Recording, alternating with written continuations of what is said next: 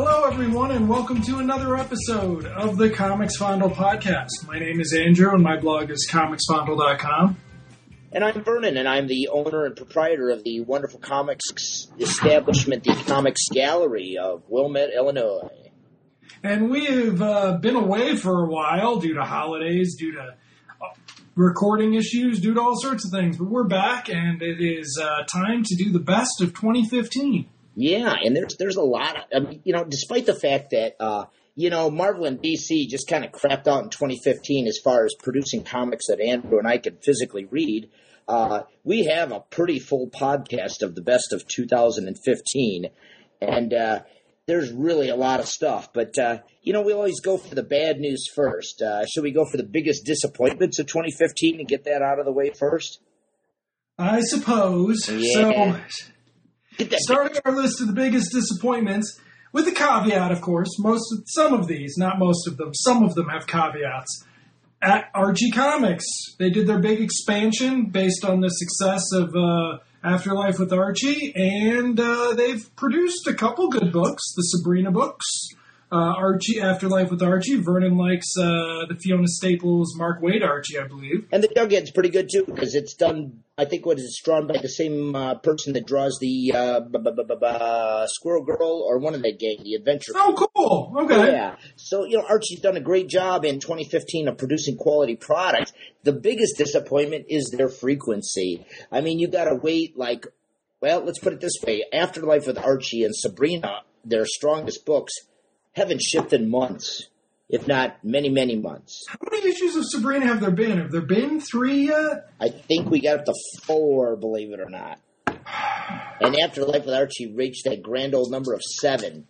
And even though these were aesthetically great books, you know what? In this marketplace, as a retailer, you got to put something out on a regular basis, So I'm all about Archie, but they got to get their legal problems and their cash flow out of the way so we can at least get some comic books from them. You know what I mean? Casanova he was their most successful writer, and he got elevated to the position of creative director, whatever that means at Archie. Probably, one of 6 employees or whatever the hell it is. But they got to get their act together. They got to get it soon because their momentum is kind of hurt, even though they produce good books. So anyway, our second biggest disappointment of 2015 has to be the wonderful Neil Gaiman and J.H. Williams Sandman Overture series, which had to be the most hyped, overblown, and ultimately unsatisfying comic that DC published. What did they get, an issue out every 3.5 months or something like that? I don't know. But I know that about 2/3 of the way, I just kind of lost interest waiting for the thing to happen, and I just kind of never even finished it because of the tardiness. And that's echoed with customers, okay? I think my sales dropped over 50% over the length of that title, and there is attrition, but that's serious attrition. So, again, DC frequency of publishing, you got to get the shit out, man. Comics fans come in every week. They are forgiving, but they can only forgive so many times if you don't get product out. I'll let you touch on the next one. Next one is Red One, which was a Dodson production from Image that... set in the 70s, very cheesecake, very sort of exploitation. They were doing it, though, for the European market. Yep. For albums. Yeah, that wasn't really clear in the way that they published it here in the States. Instead, in the States, they released a couple issues, and... that was it. That was it. And it's just kind of... And now I think they're waiting a year or 2. I mean... And it's only 2 more issues. I don't understand that. So you're telling me you couldn't put out 4 issues because you wanted to do it for the European market, and you're waiting a year to do the other 2. And I'm like, excuse the expression, but WTF? I mean, who brings you more money, America or England? Right. Yeah. And I don't even think it's that European market. I think they're thinking continental. Yeah, but whatever. If you only got 4 issues, throw those fucking 4 issues out, get them out there, and put them in one out. I mean, what is a 4-issue trade paperback going to cost? $9.99 tops. Maybe no, because they want to print it oversized album style and get probably $12.95 for a pair. Just they love $20. Expect $20 on that thing. So again, it was that frequency of publishing just hurts. You know what? Here's some news. If you're a wannabe comics book publisher, get the shit out or get the hell out of business. You know what I mean? Don't use your own money. Find somebody Wait a else. second. What? I wasn't supposed to talk about Red One. I was supposed to talk about Miracleman. I know, but I was going along with it, man, because I was going to stop. Shit. Anyway, go ahead and talk about Miracleman. You're more in love with it. Well, you're not in love with that series, but you had a lot more sympathy for it than I did, at least initially. What, the Gaiman reprints? A little bit. I think you got through the first issue and thought it was okay. I got through, I think, the first two. Yeah, so Marvel finally got around after butchering the reprints of the Alan Moore ones. By censoring them and toning down nudity, not violence, just nudity, and childbirth, too. I mean, it's Marvel. And $5 and an issue. I think they cut down on some gay subtext or something, too. Like, they cut that.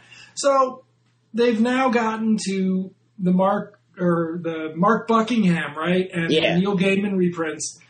And then this is going to lead into Buckingham and Gaiman doing finishing off their arc. So I had read the original collections from Eclipse of the Alan Moore, and now it was time to read the Neil Gaiman because he was the one who, got Marvel to buy this. And yeah, it's really, really. If you've ever read Swamp Thing Annual number 5, the one where he does Brother Geek on a rampage and Swamp Thing's not in the issue, That's kind of like what Miracleman is, only Miracleman's not as interesting. I mean, Miracleman is all these stories in the mythology, only it's not really that interesting of a mythology. Miracleman actually has very little to do with the stories in some ways. He's not even the protagonist. It was a big disappointment because of the quality of the stories. I mean, Gaiman, for all his ferociousness as a writer, turned in some pretty tepid stuff, and Buckingham was at the beginning of his career, and really, I know Eclipse had to do it on the cheap, but it was a really big letdown from the Alan Moore stuff with John Albin and stuff, and I'm like, God, I don't even know if I'd want this reprinted because it's pretty sad stuff. The fact that Marvel put it in $5 issues, they were protecting themselves from losses, but again, it was like a who cares after a while. You get a couple of them under your belt, and I'm like, Jesus, this isn't anything. I think like every single customer in my store dropped it after issue 3 or 4. Pretty sad stuff. All right, I'll go on to the next one.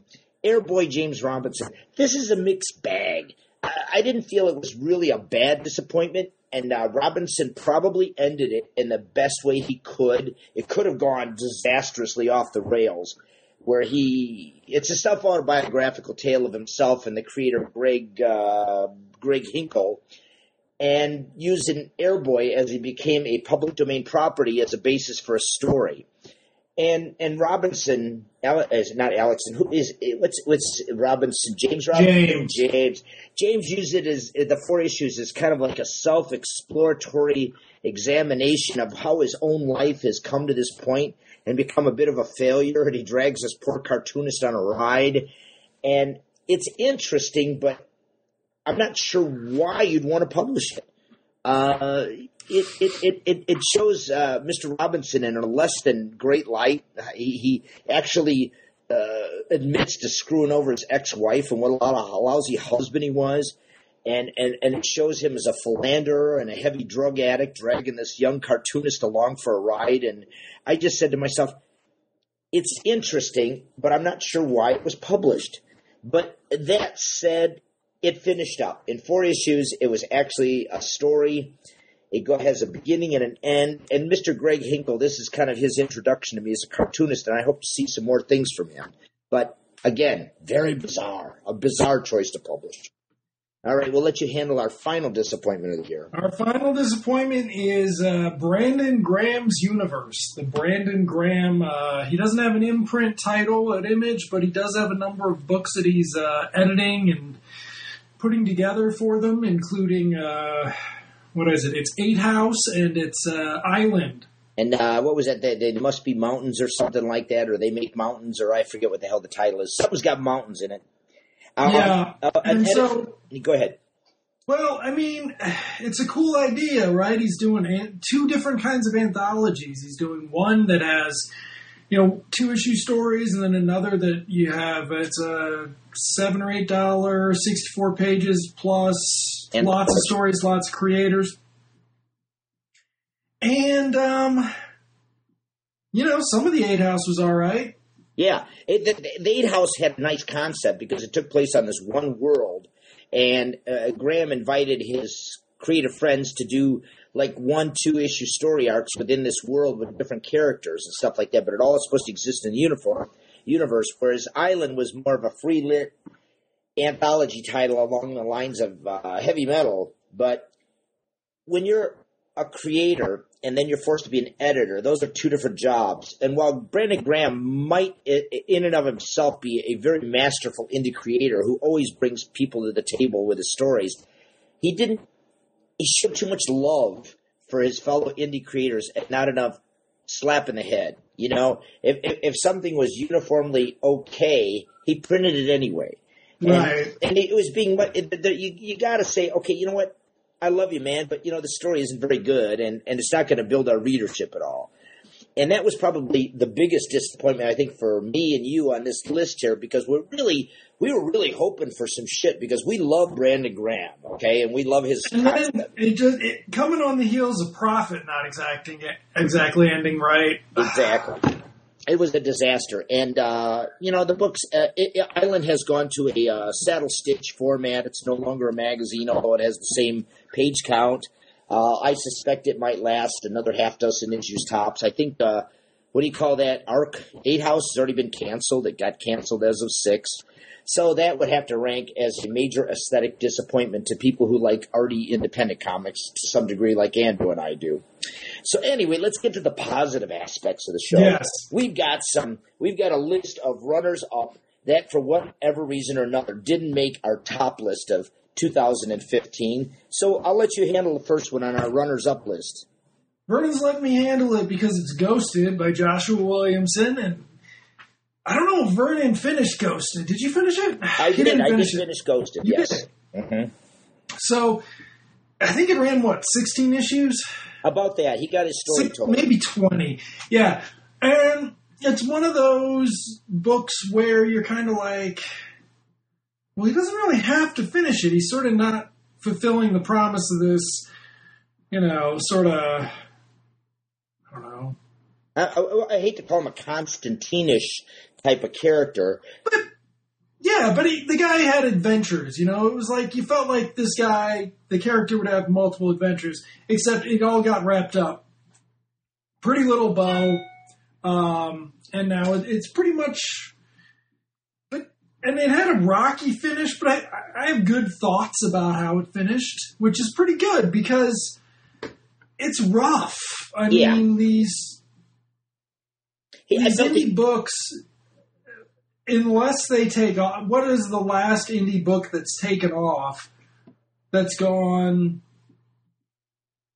more than 20 issues without a lot of problems? That we still read. Yeah. So, I mean, that Ghosted, we got to the end of Ghosted. I mean, it's a successful, you get those 4 trades, you've got a successful little read. It was a great run. And you know what? What was really nice is that Joshua Williamson was able to get the most out of his artists. Like, he'd have a different artist on every arc, and they were very sympathetic to his needs as a writer and an atmosphere that the book needed to convey. And not only that, but they were pretty consistent on how they depicted the main character and all of his associates. And it was a pretty solid book.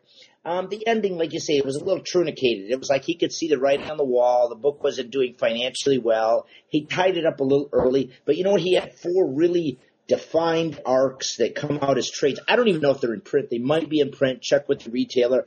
But if you like the Constantine type stuff of a kind of an escape artist guy who deals with the macabre and the supernatural, is good. What do you call it? Runner up, another one, Mind Management by Matt Kint. Now, Matt Kint can go either way for me. Sometimes he drives you nuts. He's got a really visually ugly drawing style that you really got to get by. I mean, you got to love indies, okay, because he doesn't utilize anatomy and foreshortening and draftsmanship the way a traditional comic artist does. But his story of this one woman with exceptional powers who discovers an agency that actually created her and then sets upon a quest to find out about it and what it was about and what her place was in it was actually a pretty good conspiracy comic. And Matt Kent worked within the limitations of his artwork, and Dark Horse was very patient. And that thing went for a while. I forget what it was. It was almost 40 issues or something like that. Yeah. And it worked out pretty good. Again, I can't – some of these books, there really aren't any horrible flaws, but they stand out to something that didn't become a particularly big success. I mean, I think the thing sold 5,000 copies per issue. I don't know. So they obviously had in it. But, that was a pretty good one. Mind Management was a fine conspiracy comic. You might be off-put by Kent's artwork, but you know what? Sometimes you got to work with what you get, and I got through it, so that was fine. I didn't read Unwritten. You didn't read Unwritten. Okay, well, that's an old one that actually finished up in 2015. Mike Carey and his associate in crime, Peter Gross, probably, to me, the last successful Vertigo extended series, okay? We're talking Sandman, we're talking Lucifer, we're talking Fables that all ran like, decades worth of issues. And he was able, Carey and Gross were able to wrap up Unwritten, the story of a young man trying to find his place in the universe and how his father, who was a successful writer, created him and put him in that universe. And it was a pretty wild trip. It deals with all sorts of modern mythology, and I really enjoyed it.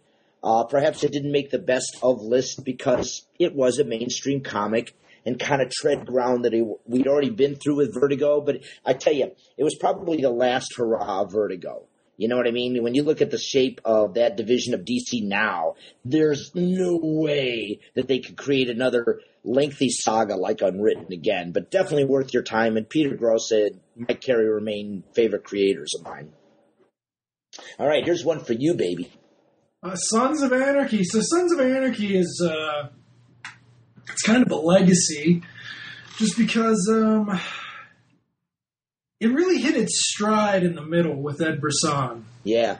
Ed Brisson didn't finish it up. You know, you go for Ryan Ferrer finished it off with a bit of a sour note, but thank God it was only 4 issues, right? I mean, yeah. Yeah. And it was a little frustrating because Ferrer's going to come up again on our list a couple times here. Yeah. And he's a guy that you want to give a chance. Yeah. And so it's like he'll show you something and you give him another issue and then he doesn't. So you give him another one to see if he turns it around and he does. And then you give him another one and he didn't turn it around. And you're just like, shit. What, like, I didn't need to read this. So it's, it remains a flawed work, but still worth reading, I think. Yes. I mean, as a licensed property, it's very hard to think of anything else like this. Yeah, I think it was successful in a way that very few licensed properties are. They were able to take some liberties, but when you think of the limitations of not being able to break apart from the television show and do too much radical, it all's got to be set back so the TV can show, and it doesn't contradict anything that the TV show wants to do. And you're doing crime drama as a comic without. This isn't an existing subgenre, you know. There have been noir comics pretty regularly for the last 10, 12 years. There's no biker comics that, you know, it's not a standard genre or subgenre. So they're, you know, and it's kind of ambitious of Boom, and it's impressive that they were able to get it done. And I think that it needs to be an outfit that is going to work for their license. Lots of outfits don't. I mean, when you think about, I don't know, I don't read any of the Devil's Due stuff, but I mean, look at IDW's Star Trek. Like, that sells to people who buy Star Trek comics. Yes. They're going to buy it no matter what the art looks like. They're going to buy this. They're not growing anything. IDW's not throwing a cent at that book. They've never even put, what's his name, J.K. Woodward on that book. Like, they don't care. Oh, yes, they did. He did City on the Edge of Tomorrow, which had a terrible script. So it's just like, yeah. So it's cool that Boom really made the effort to make that a special book. You know, and it worked out. I mean, I'm not a fan of licensed comics because I generally am not really into television shows for the long haul, and I'm certainly not obsessed over very many of them. But they did a really good job at creating a comic. Now, I never saw the TV show, but Yeah, I read the comic I still haven't every either. month. Yeah, you haven't seen any Sons of Anarchy? Yeah. See, now it just goes to show you that you and I appreciate it on the comic level because that's the only way we're exposed to the property. You know? I know. And I just said, well, you know, it was a pretty good read. I liked it and I enjoyed it. I kept it up. And let's see, next on the list is Nameless, which is an unusual property by one of my favorites, Grant Morrison, who pushes the boundaries but doesn't quite have that structure that makes it a successful best of the year comic. Nameless is about this psychic, mystic kind of guy who gets involved in this plot to unleash the holy hell on Earth. And Chris Burnham's artwork, you know, to do odd, push the boundary stories stuff that guys like Ellis and Ennis and Morrison and more do, you got to be teamed up with just the right artists to make it convincing and make it work.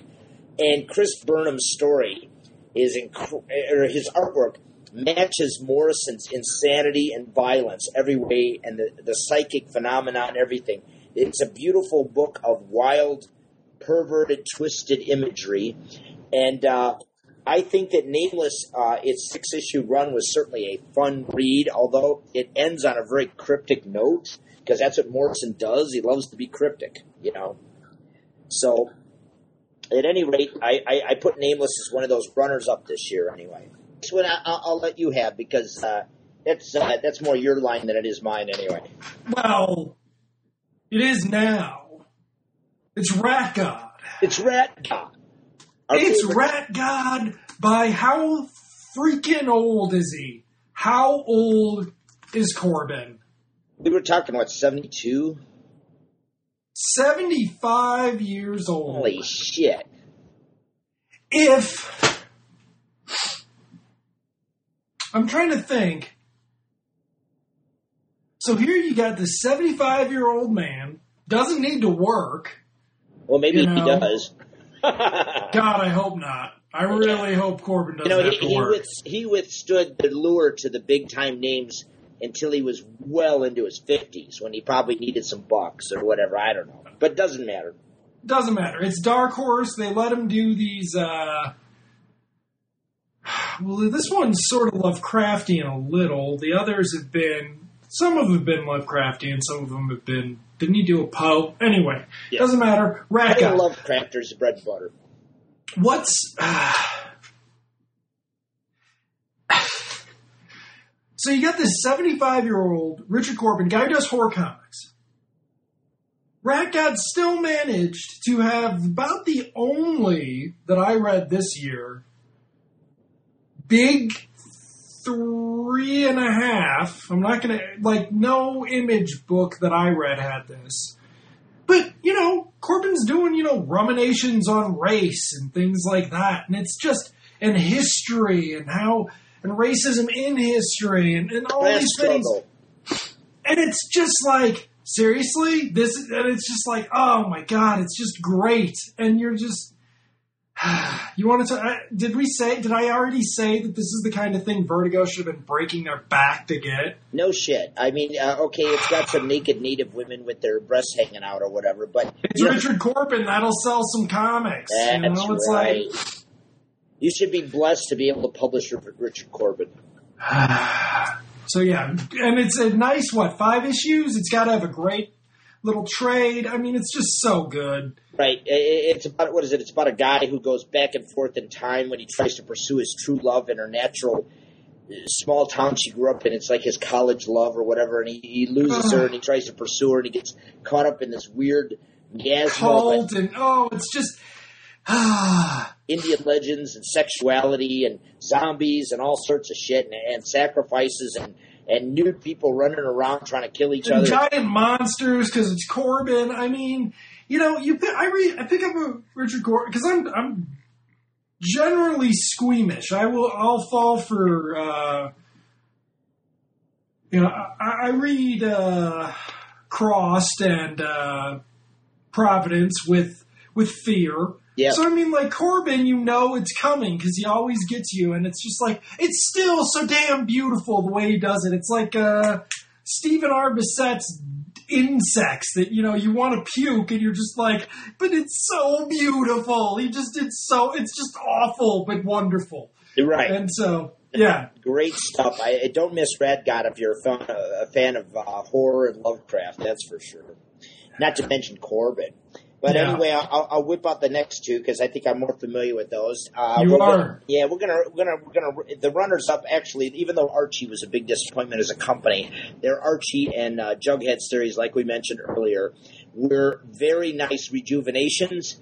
They're great updates to the characters. Mark Waid, who's writing, and I can't remember who writes Jughead. Please forgive me. They did a great job reinventing these characters for a modern audience. And I swear, although I couldn't pick up an Archie comic, a typical one in Barf, these were great, and I just enjoyed the hell out of them. And they're great all ages reads. So don't miss those. The next one is a bit of a hard one. Casanova, they put out, I think Matt Fraction probably put out his last volume of Casanova, because this one sold so poorly. I can't imagine him doing any more. He had Fabio Moon and Gabriel Ba were his artists, and the story of a time-traveling, dimension-hopping James Bond type of character with a lot of family issues. It demands a certain amount of attention, and it's not a light read, because you really got to pay attention. You got to go back and forth. But I found it successful that it just kept my interest in kind of a hypnotic way to find out what Casanova is going to do next, who he's going to run into, what's going to happen. And it was a very successful series in that. I mean, he follows through in the same genre he did in his earlier Casanova series. And these were good. I don't think a lot of this stuff is not commercially popular, but that doesn't make it not good. Okay? And if you're a fan of semi-complicated stories that jump back and forth. If you like Hawkeye, step up. Give Fractions other stuff a shot. Right, because you'll go to that next level in terms of complexity. You know what I mean? Now here's our Missing Soldier coming up. Sixth Gun, which Vernon's looking at me like, and I'm like, I don't think I've been waiting, I stopped reading it 3 hiatuses ago to wait. I haven't read it since 20. It's like it's unwritten for me. I got to finish it. But I know Hurt was just tweeting that he drew like the last issue. Really? I think so. Yeah. Where's it at? I think it's a double size. I hope it is, because he does those wonderful double size panels. Oh, The Sixth Gun is a great epic saga by Colin Bunn, who's gotten a lot of really terrible. Huh? Oh. Really terrible work at DC and Marvel. Oh, yeah. Don't get me started on some of the outside stuff. But you know what? Sixth Gun remains his kind of personal masterpiece. It is, and it's better than The Damned. Remember The Damned? We were like, it's going to be amazing. And then it was all right. But, I mean, Sixth Gun, the first one's really good, and then he just layered on complexity, and it just gave Hurt this wonderful, so good. The mythology and the complex mythology involved to carry all these characters and situations and doomsaying things about the Sixth Gun revolves around a desire to collect all of these weapons and open a portal and reinvent Earth. And it's been done several times. And the Sixth Gun involves the latest one. And it's done during the United States period post-Civil War into a Western type of era. It's like post-Civil War. And I'm the last one that would recommend a cowboy horror saga, but this thing is so intricate and layered and has such sympathetic lead characters that work and suffer and survive that I hope to God they finish it in 2016. That's all I can tell you. I love the book, and I want to see it happen. All right. Next one you can have. War Stories, Garth Ennis at Avatar this time.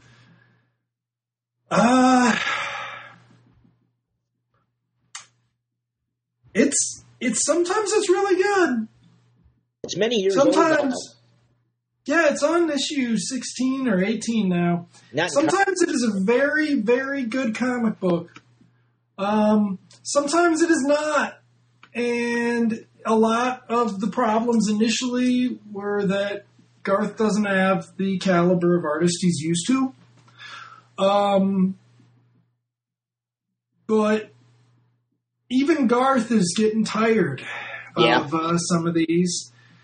And this is a series that you'll go from, wow, it's the best, single issue of an arc that Ennis has written in 2 years. Yeah, and the next issue, you're like, what the hell is this piece of shit that he wrote? Maddeningly inconsistent. Yeah, so it's back and forth, but you can't. It's an undeniable. Ennis is in our sort of group of writers whose work is important, and War Stories is important. It's just frustrating when it's bad. Yeah. We talk about editors, but this might be what do you call that? A result of no money involved in this project. I can't imagine that, the artists they get from East Europe or wherever the hell they're at, is Serbia or wherever these poor guys come from. They don't make any money doing work for Avatar, so they do the best they can. You know what I mean? Sitting here, I'm wondering what War Stories would look like in black and white. With, filters applied to, rough it up and make it look like a cheap magazine war comic. Might help. I think that would help it. Yeah, it's like... Well, when Dynamite had the book, they actually had some fairly name-brand artists on the book. Mm-hmm. And when he brought it to Avatar, which is kind of an extension of a book that's not selling. I mean, War Stories don't sell. But, War Stories are Ennis's bread and butter. It's what he's really involved with. And even on a shitty Ennis book, you can still read a war story by Ennis, because War Stories was an anthology that would usually, the 3 issues and done pretty much or whatever, these individual stories all over the world about stories, predominantly in World War II, but just great heartfelt stuff.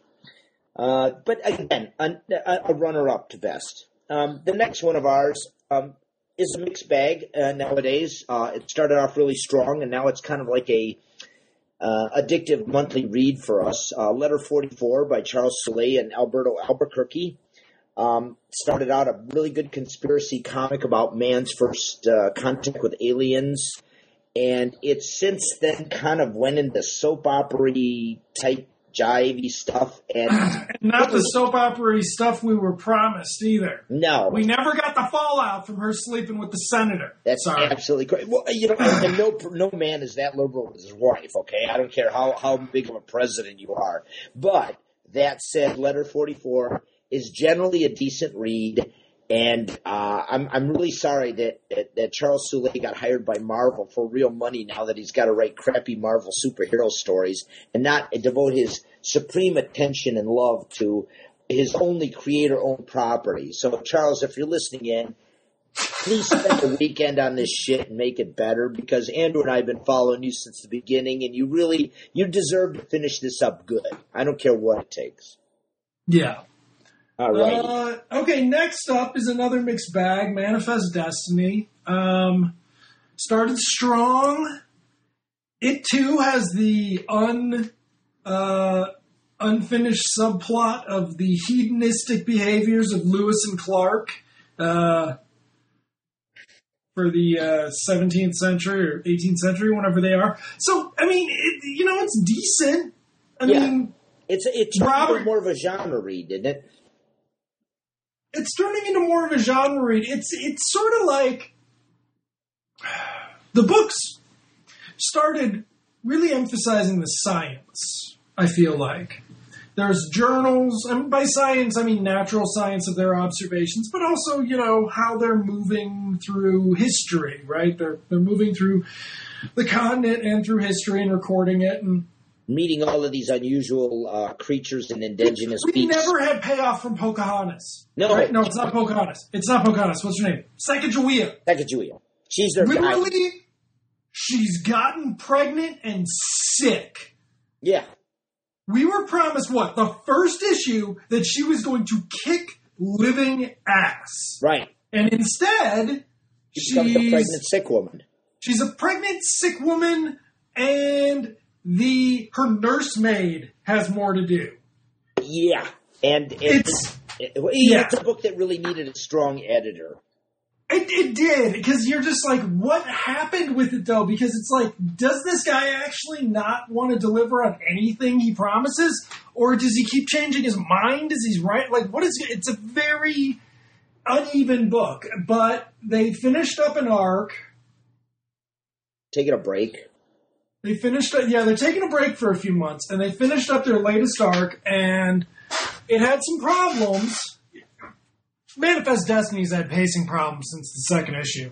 But it was a really effective arc. Yes, and you like the characters. I mean... Yeah, and it hurt. I mean, they actually got... Yeah. So, the thing is, the book is capable of more, it just doesn't often get there, and it doesn't, I don't even think the arc ended well. I think, the cliffhanger for the continuation was lame. Right? Yeah. And that was actually kind of a semi-strong arc, too, where they had to, utilize the creatures that they were befriending to help them conquer a problem. Okay, we can't talk much longer without spoilers. Right. We're gonna move on to Curb Stomp. Yeah. Now, Curb Stomp is one of the other Ryan Ferrer books. It's a... Did I tell you to read it, or did you tell me to read it? I think I told you, but I fell off, and then when I was reading your reviews, you actually got me back into it. So it was 4 issues. The first issue, pretty good. Kind of reminds you of Little Love and Rocketsy, because it's punk girls in a beach. It's obviously not the Hernandez brothers, but... it's cool, right? And the first issue is pretty good. Then the second issue is freaking awesome. Right. Then the third issue was terrible. Yeah. And then the fourth issue was really good. Yeah, it ties it up nicely in 4 issues. Yeah, and you're just son of a bitch. Can you just... It's all of these 4-issue books at this point, and this was also another Boom book. You're just maybe 3. Let's do 3, I know you can't really sell a trade of a 3...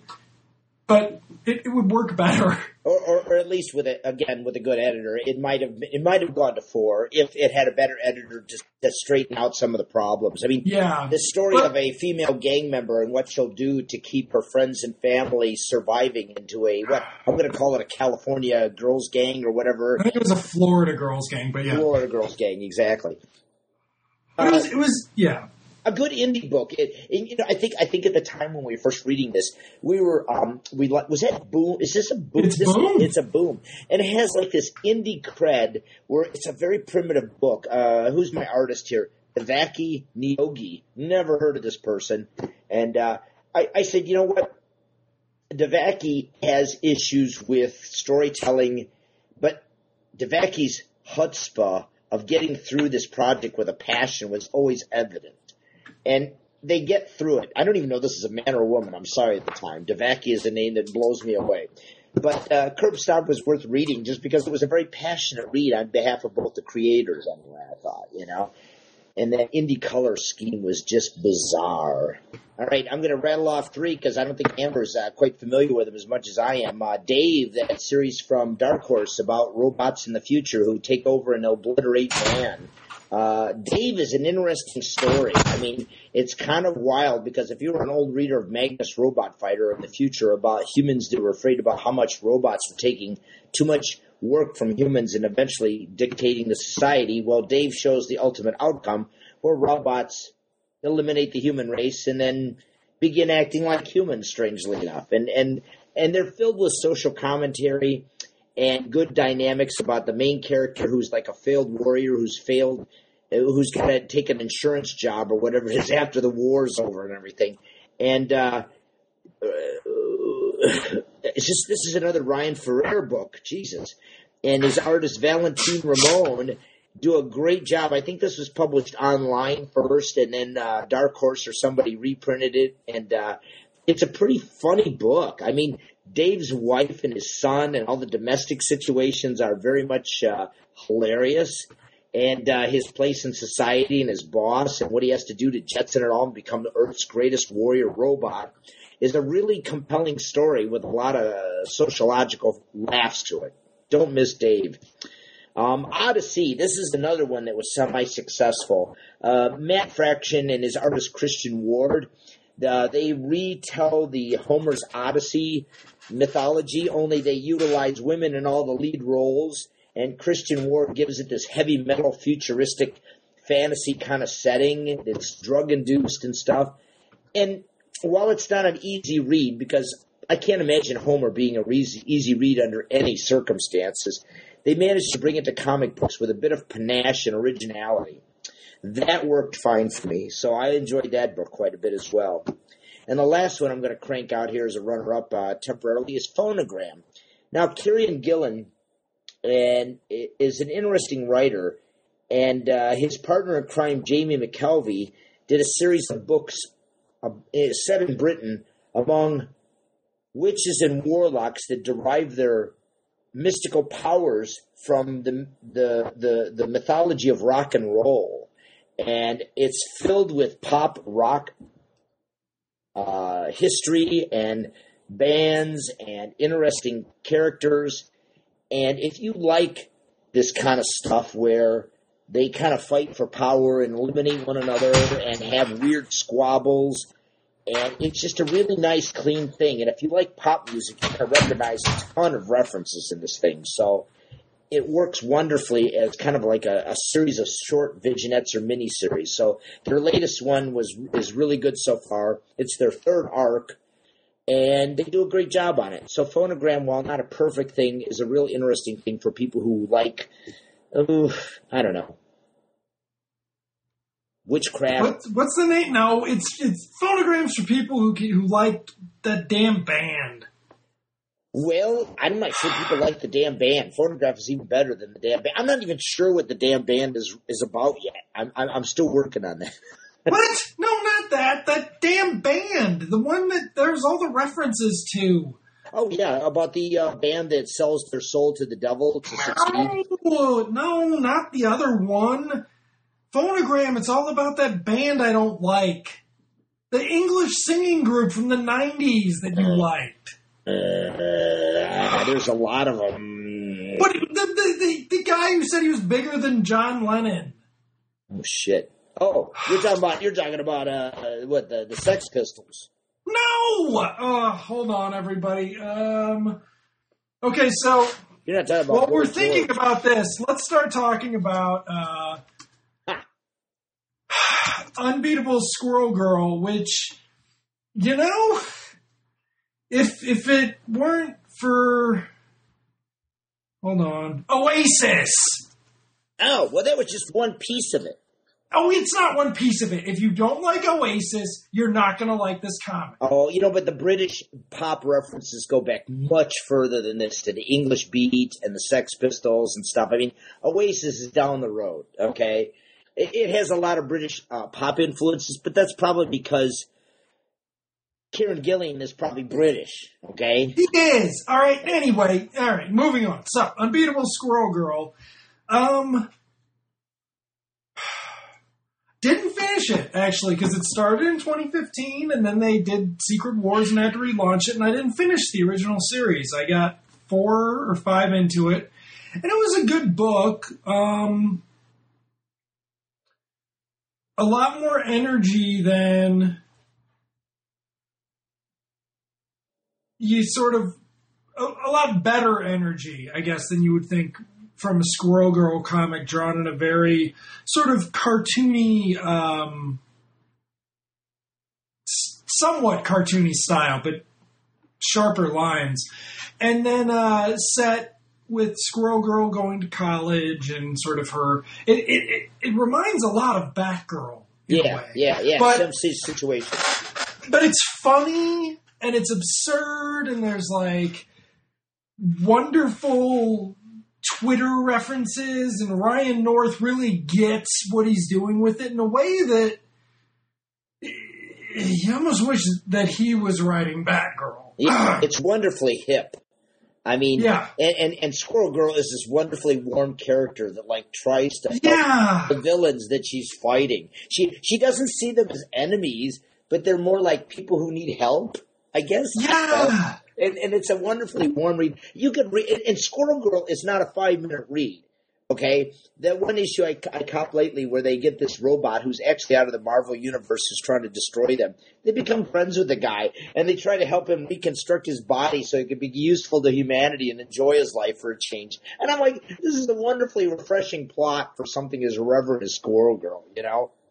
Yeah, so it's just really cool, and this year's issues are even better because they relaunched it, same creators. And, yeah, it's just a really, it's a nice book that's really well done too. Yeah, Ryan North, I think, was someone who might have been involved with like Adventure Time or at least some type of. He was. I think he did write some of that. And Erica Henderson, the artist, does a great job with it. I mean, it's probably one of the densest Marvel books that takes like 15 to 20 minutes to read, and I can't remember the last time I read a Marvel book that took me 15 minutes to read.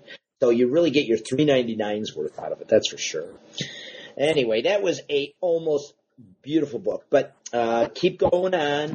We're going to go to Invisible Republic, an image book by Gabriel Hardman and his partner in crime, Karina Becko.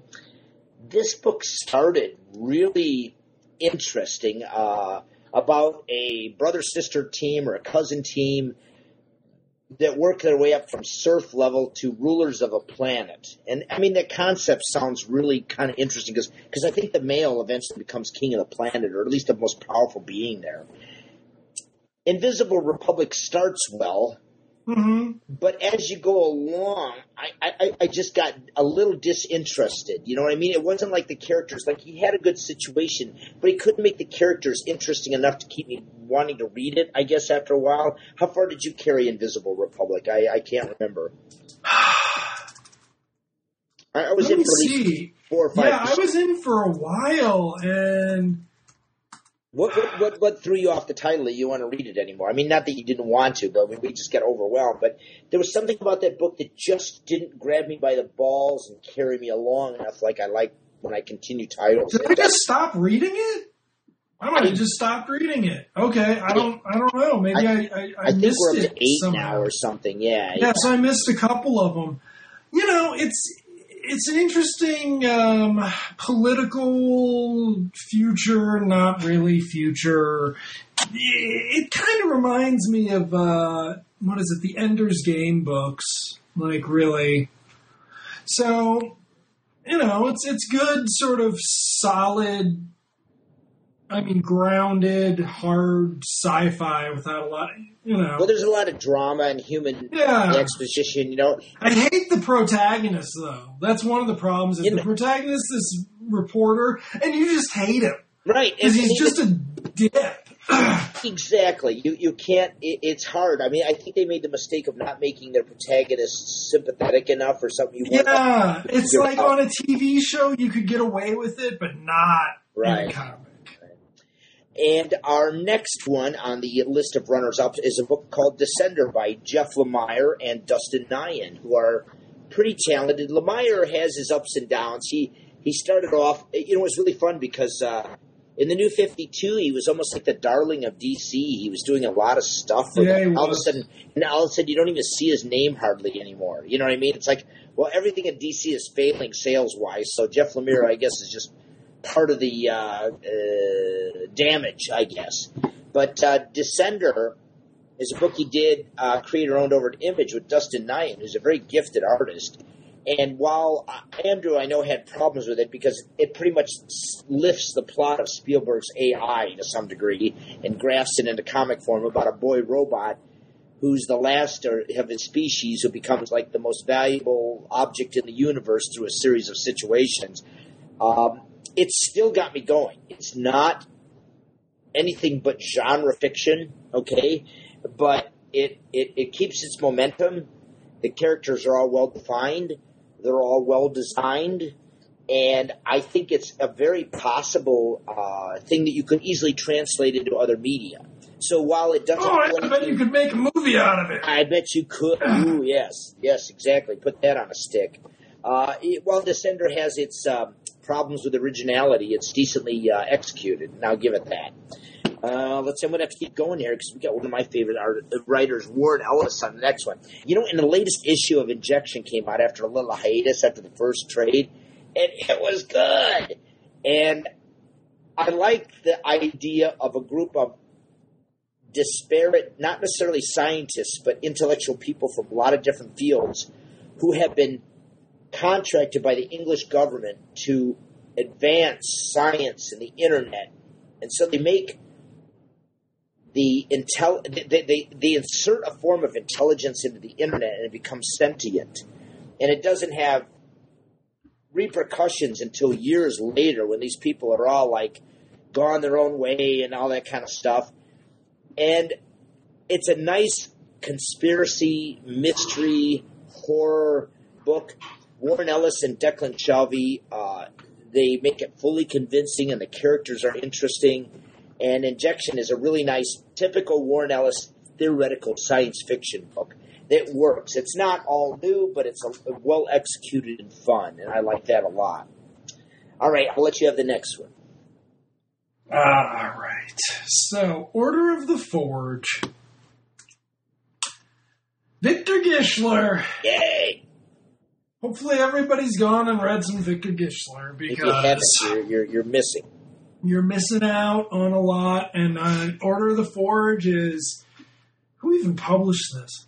Order of the Forge is published by Dark Horse. They have Dark a thing Horse. they have a thing on Victor. They do have a thing on Gischler, except this isn't owned by Gischler. This isn't creator-owned. He was doing another product for him. Does he own anything? I mean, that one zombie, the Undead, or whatever the hell it was, that Dark Horse published was originally a European album that they brought to America and translated, I think. Sally? No, I forget. It was just before. He did the vampire and werewolf one, though. That's his. Yes, right. Yeah. Yeah, and that was Femme Fatale as well, I think. I don't know. Yeah. Oh, God. Yeah. Okay, so Order of the Forge is this, it's the story of George Washington, Ben Franklin, and Paul Revere, fighting monsters and political corruption, and George Washington romancing a Native American girl? I don't know. I think she's a mulatto, house help or something. I don't know. They're looking for Zoe Salandra to be in the movie, everybody. And it is very packaged like that, and one really hopes Dark Horse can sell that to Hollywood, because it'd be a lot of fun to see. And Gischler sells this ludicrous concept. He loves ludicrous concepts. And it just, it's more grounded than a lot of his stuff, but it's still just fantastic. It's funny. And you using like the founding fathers of America in a horror story where they team but it's action. I mean, I mean, it's all there. All the elements are there for media development in a movie. I don't know why it's not a movie, for crying out loud. When I look at how much money Warner Brothers wastes on Superman versus Batman, when you could have so much better film of Order of the Forge. Well, keep going. Anyway, let's move past Vernon's unneeded commentary on filmmaking. The Spire by, do we even know their names? Simon Spurrier and Jeff Stokely. Simon Spurrier and Jeff Stokely, the guys who did Six Gun Gorilla a couple years ago. Yep. Spire is their sci-fi fantasy thing, and it's pretty darn good stuff. It's sort of dystopian, sort of post-apocalyptic, but not. It's got a little bit of the profit organic technology going for it. It's just it's a big, complex book, and it is kind of like Brandon Graham Light. Yeah. But a little more structured.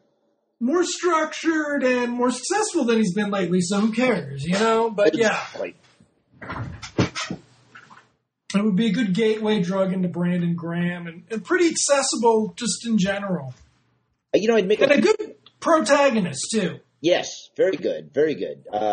They're talented people, and the Spire kind of hooks you along because you want. The thing about a successful comic is that you always want to find out what happens next. And The Spire is one of those books that drags you along for this mystery of about what happened with these societies that live on a world where people can't all exist, and some are mutated, some are not. There are different races. There's a major monarchy exists within it, and the main protagonist is a high-ranking member of their police department that's got to solve the mystery of assassinations of like high members of these sects and societies, and what does that add up to? And so far, pretty good. I mean, we're 5 or 6 issues in. Yeah, I'm addicted to the final 2 that are going to come out eventually. So, but that's a good one too. yeah. It's kind of funny, and I'll just slightly divest from our theme because it was funny on the internet the other day, Andrew. Somebody said that there's an awful lot of science fiction in comics today, and I mean, this is something you and I have been talking about for like a fucking year now. It's really hilarious when you find stuff on the internet that you've been talking about for a year now. Mm-hmm. And the person who was talking about the overwhelming amount of science fiction just totally failed to think about the fact that these writers are trying to turn this into media development properties. And that's why science fiction is used, because it's something that, for whatever reason, the Hollywood movie studios love. I mean, when Disney's doing Star Wars and Marvel's doing those, that's what writers are thinking about. So, and the thing is, they also are thinking about getting it on TV. Mm-hmm. The Sci-Fi Channel is always trying to get respectable, and HBO's got Game of Thrones and Thrones. I mean, fantasy is a lot more accessible than it's ever been. And so, in a way, it's just the latest attempt to branch out with your property. And you can't blame a writer for writing what's popular to develop media. He's got to earn a living. And if they do a quality effort, who cares if 70% of the efforts are fantasy and science fiction? As long as they're good, I don't give a shit, All right, I'm going to let you handle the next one because you're doing so well talking. Giving me Ennis War stories again, but you even read this one. What's that? Where monsters dwell? You read it. So, I loved it. So Where Monsters Dwell,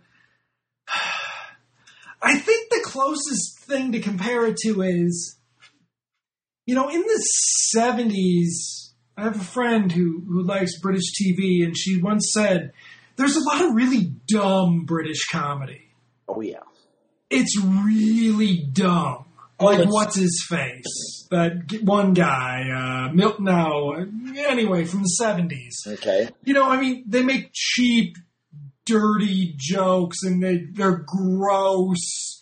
This is not humor for, it's on BBC, which is crazy. But anyway, so that's kind of Where Monsters Dwell is. Yeah, but Garth Ennis, because of his connections at Marvel, was able to write a Battle Worlds tie-in to Secret War that had fucking absolutely nothing to do with anything. Nothing to do with Secret Wars. Nothing to do with it's about the battle of the sexes. 5 issues of the protagonist and his antagonist trying to outduel one another in this prehistoric savage land that they get stuck in due to the fact that their airplane flies to the savage land.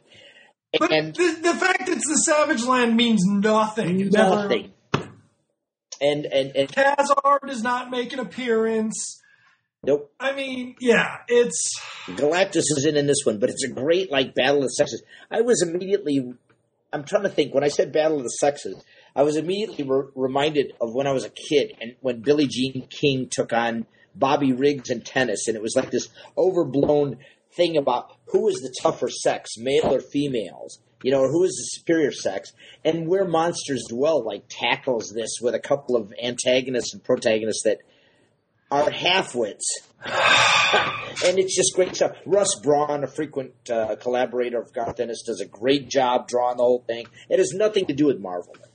Not a thing. And it's a sequel to that one book, Flight of the Phantom Eagle. Yeah. But it isn't. With that Howie Chaykin did the art on, and it was terrible. You gotta love it, though. It has nothing to do with Marvel, but Marvel published it, and it was probably one of the best things to come out of Secret Wars. Anyway, there you go. Beautiful Russ Braun art, too. Gorgeous stuff. Anyway, we'll move on. Another runner-up. We got a couple more to go here. Hip Hop Family Tree, the Fantagraphics single-issue reprint of Ed Pisker's History of Hip-Hop Rock and Roll Music, done in the Marvel House style, circa 1978 or something like that. And it's an educational, historical document on the history of hip-hop music, which will tell you whether you want to read this or not. But it's accurate. It's historically accurate. It's fun to read in a Marvel House comic style. If I had one problem with the book, is that it jams too much stuff at you, and sometimes it references itself to stuff that happened before, which I don't get because they're throwing an awful lot of people and facts at you. But if you like the history of hip-hop, this is probably the easiest way to go about reading it. And the single issues are, you can read these things in half an hour. They're so dense with text and situations and everything like that. So it's a recommended read if the readers know who they are. Here's a tough one coming up now, the Auteur, Sister Bambi, the sequel to the Auteur. What do you think? I mean, did you read the end? I read the end. We're still working it out, I know. You know... You go ahead. I'm sorry. He doesn't actually get there. He doesn't get away with it. He doesn't. He tries to do something unusual and tie it up. But he doesn't get away. Right. Yeah. He doesn't quite successfully do it, because if there was one book that you were not going to be able to write a better sequel to, it's the Auteur. Because the Auteur is about this B-movie producer who falls in love, and it's a great love story, and it's filled with, like, this one guy struggled to create the perfect film about his true love. I guess in some ways that's how I interpret it. Yeah. But Sister Bambi is his attempt to make the film that he wanted to with his true love as a sequel, and it was never going to be as successful as its original thing. I mean, to think that you could do a sequel would be pushing it. Sister Bambi covers a lot of ground as they trot around the bases and is successful in some ways. But in the last issue, Rick Spears decides to try a aesthetic format change, where one page has the inner workings of what's going on in the mind of the protagonist, and then the other page next to it as the script that advances the plot, right? Is that the right way to put it?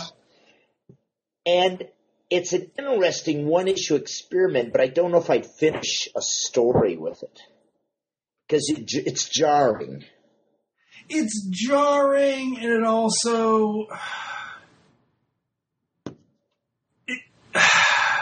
It's at some point the script story that we're not seeing is so clearly better than what we are, because there is no story to what we are seeing, that you're just kind of like, so where's the joke? Like, why didn't you guys just deal with this?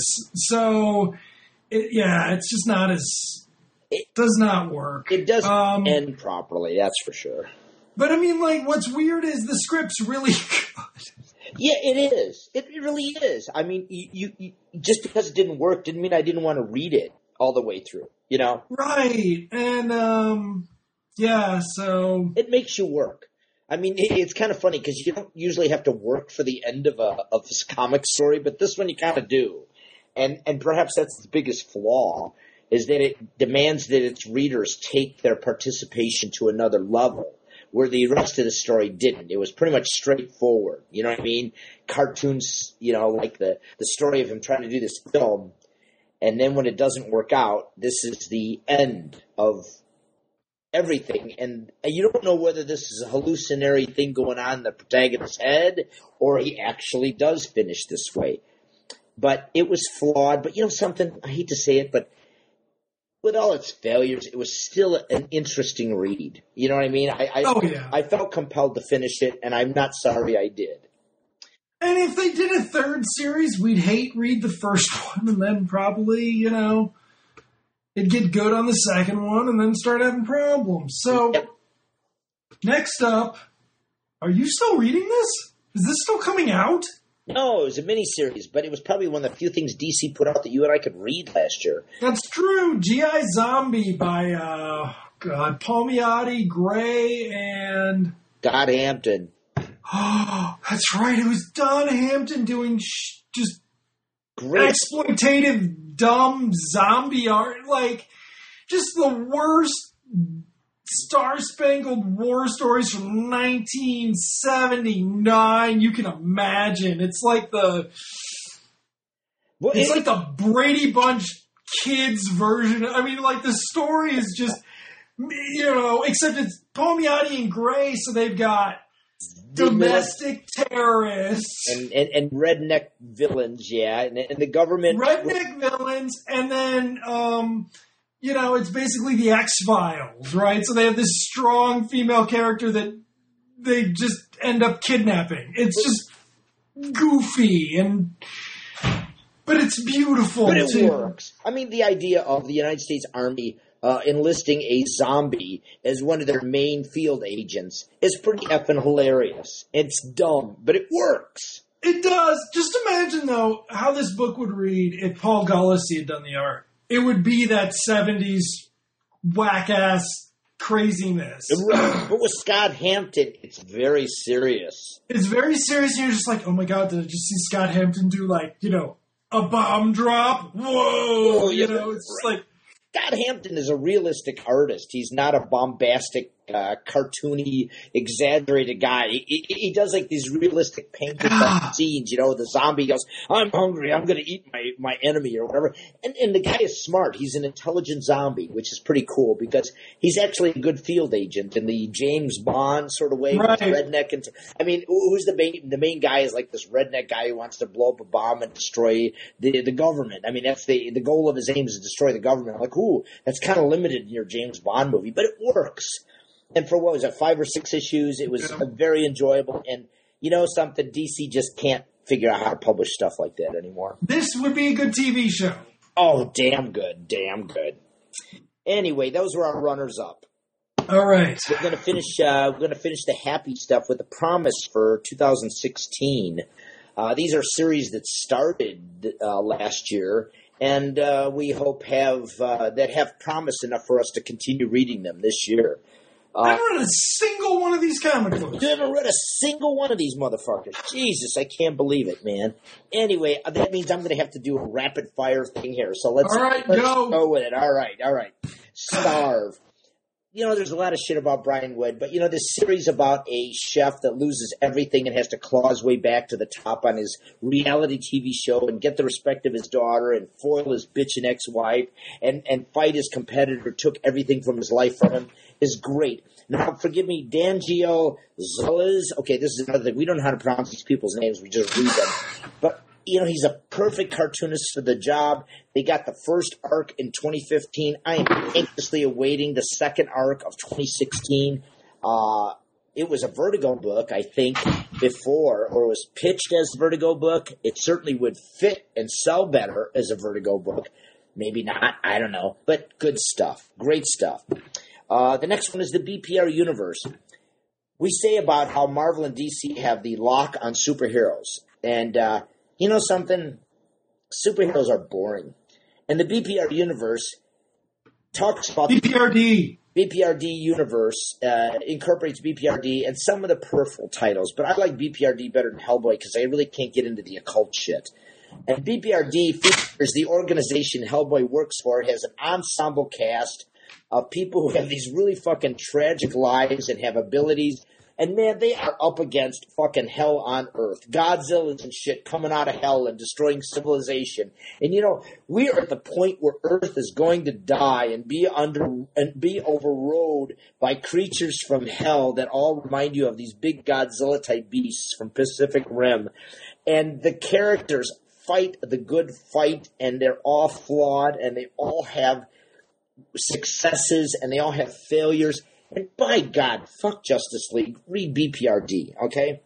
Another one that was an absolute shining book, and probably the best book DC put out this year, was Prez, which is a revamp of an old thing about the teenage youngest president of the United States.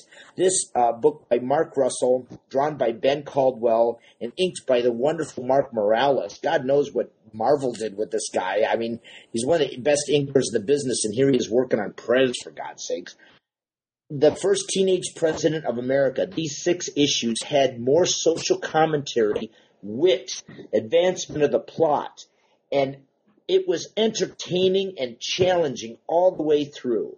And the fact is, it sold 4,000, 5,000 copies an issue. So DC took a hiatus from it for a while.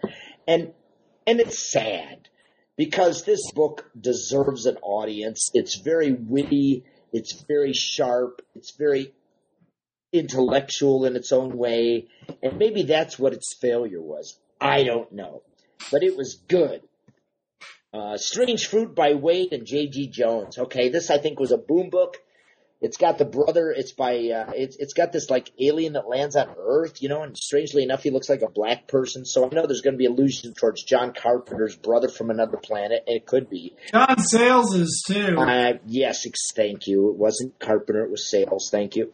And it's a 4-issue miniseries, and the first 2 have grabbed me. Now, if they can get the other fucking 2 out in some kind of in recent order, J.G. Jones is the slowest artist in the world. I mean, he's really good, but, you know, the guy is like a Norman Rockwell level with his painted panels and all that kind of stuff. And we're going to see what happens, but I'm on board. I'm going to finish the last 2 issues because the first 2 were interesting and well done enough. All right, another one. Boy, marathon time here for Vern. Over the Garden Wall, perhaps my favorite all-ages book of the year next to Prez, but Prez is for older teens, whereas Over the Garden Wall was a series of animated cartoons on some God-known cable network that I have no idea what it is. But, I mean, it was just a great series. There was a one-shot and 4 issues in 2015 that were just probably some of the most original and driving all-ages comics I'd ever seen. So look for that. By the way, Pat McHale and Jim Campbell, the creators, deserve kudos. Tokyo Ghost. Okay, Rick Remender, another writer that Andrew probably wouldn't touch with a 10-foot pole, and I understand why.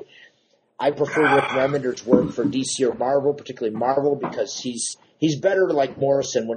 There's a thing, Morrison and Ellis work better when they have a structured universe to fall into instead of inventing their own, because then it gets a little crazy and on too many paths that go in many directions. But Tokyo Ghost, the story of 2 cops that leave a society to find a utopian way to live. You know something? 4 issues, the magnificent Sean Murphy art, and I'm hooked. I'm really hooked. I didn't think it was going to work, but I'm 4 issues in, and I got to read it. I think it's beautiful. And Sean Murphy just won't stop drawing. The guy just will not fucking stop drawing. When was the last time Sean Murphy drew something that I could read? Yeah, he really got to get paired up with a good writer someday. You know, Tokyo Ghost works. I mean, Remender isn't the world's greatest writer, and he brings a lot of baggage with him, but you're right. Sean Murphy needs that one project that puts him in the can't-miss league, and he's almost there, kind of like Bruce, but we'll go over that later. Right. Claus. The retelling of the myth of Santa Claus by Grant Morrison and Dan Mora is a wonderful 2 issues in, and it's a great retelling of the myth of Santa Claus, and I'm all of it. I get a kick out of it. I mean, Santa Claus is kind of like this barbaric guy who really loves children and loves family and everything. And, you know, he's an ass kicker, and yet he looks like a normal guy, but he's kind of a swordsman and stuff. And Dan Mora was a discovery man. This guy's probably been around because his artwork's much too mature and accomplished to be a beginner. Hooked me. And some of the concepts that Grant Morrison brings along to him, like before he's Santa Claus, there's a lot of shit that happens. And in the second issue or first, you know, like he says, I'm going to have my pipe before I go to bed, okay, and camp out for the night. And he has these wonderful psychedelic visions and things that Morrison it's his lock and key or his trade stock.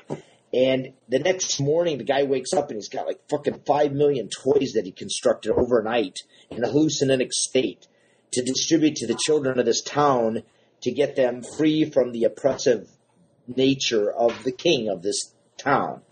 And it's really solid stuff. I'm hoping for more in 16. Monstress. Okay, I'm the last guy in the world that's going to go see a Japanese anime or read fantastic manga. Some of that shit drives me nuts because they want you to swallow a whole lot of concepts right off the bat. But Monstress by Marjorie Liu and Sana Takeda is a fully realized, highly detailed thing about a story of revenge of this one warrior who's one of the last survivors of a race that lost a war with another magical race, and uses her race of magical beings as a source of power, like batteries and stuff like that. And again, I'm not a fan of this stuff. I'm also not a fan of computer-generated Photoshop artwork, okay? But Sana Takeda goes the next level with it. The intricacy, the detail, the sophistication of the images make this a fully realized thing, somewhere on the level of Miyazaki, the movies. So if you're a fan of this kind of stuff, Revenge, and not too far in the pale, it's really good. And I'm looking forward to reading more of that in 2016. Oh, thank God. Anyway, wish list. Wish I read it, but didn't. Or you read Wrenchies, though, didn't you? No. You didn't read Wrenchies? That was Daryl Farrowwimple's graphic novel last year. No, I didn't read it. And we both love Daryl Farrowwimple. We love him. Yeah. I feel like a guilty whore for not reading Wrenchies. I swear, you know. I really didn't even know what this was. Oh God, I did know what it was too. Did you? Oh. Yeah, I remember. Yes, I saw art from it. And, I know. Yeah. I can't imagine it being too lengthy of a book, and I wish I had. Love and Rockets Volume 7 came out. Now, I've been following the Hernandez brothers for years, and I didn't read this one. There was just too much to do. Now, do you remember when they went over to this format? The news stories, it's called. The news stories format. I think you told me it was a good idea. It was. We never read it.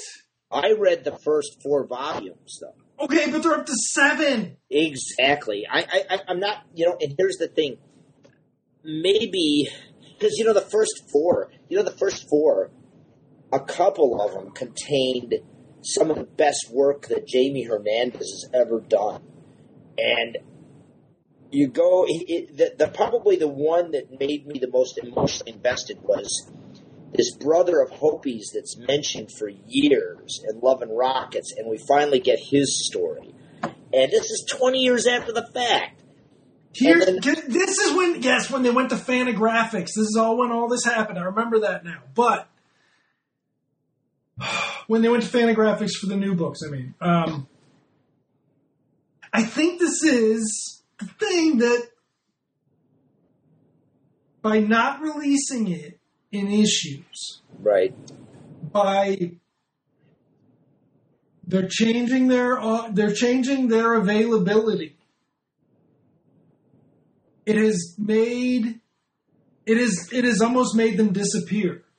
Yeah. We aren't thinking about the fact that that they're still working. Yes. That they're still generating material because it just comes out once a year. Right. And it's like, I just feel like we're at 7. I feel like this was not a successful experiment. Complete Peanuts was a successful experiment. This is not a successful publishing experiment. It's having a negative effect on comic books. Because we are not talking about the Hernandez brothers. Right, especially. We have never on this show talked about a new Hernandez brothers comic. I don't remember, but I'll have to take your word for it on that one. Well, we've never talked about Love and Rockets. Not particularly. I haven't, because I know I haven't read any of it. God, I'm going to go over there and slap you. I got to fly, take a plane out to Denver and slap you. But you're right. The annual album makes it difficult to make a splash in the marketplace. It's like if Alan Moore released Providence as a trade, we'd read it and we'd love the shit out of it, but we'd only talk about it for 3 months. Yeah, exactly. At most, right? Right. It's that once annual publication that doesn't offer a repeated occurrence that if you miss an issue, okay, but I read the next one, so that made me read the back one, and now I want to talk. I know they're putting out trades and things like that, but it's just like that experiment also failed, that way of reading Love and Rockets.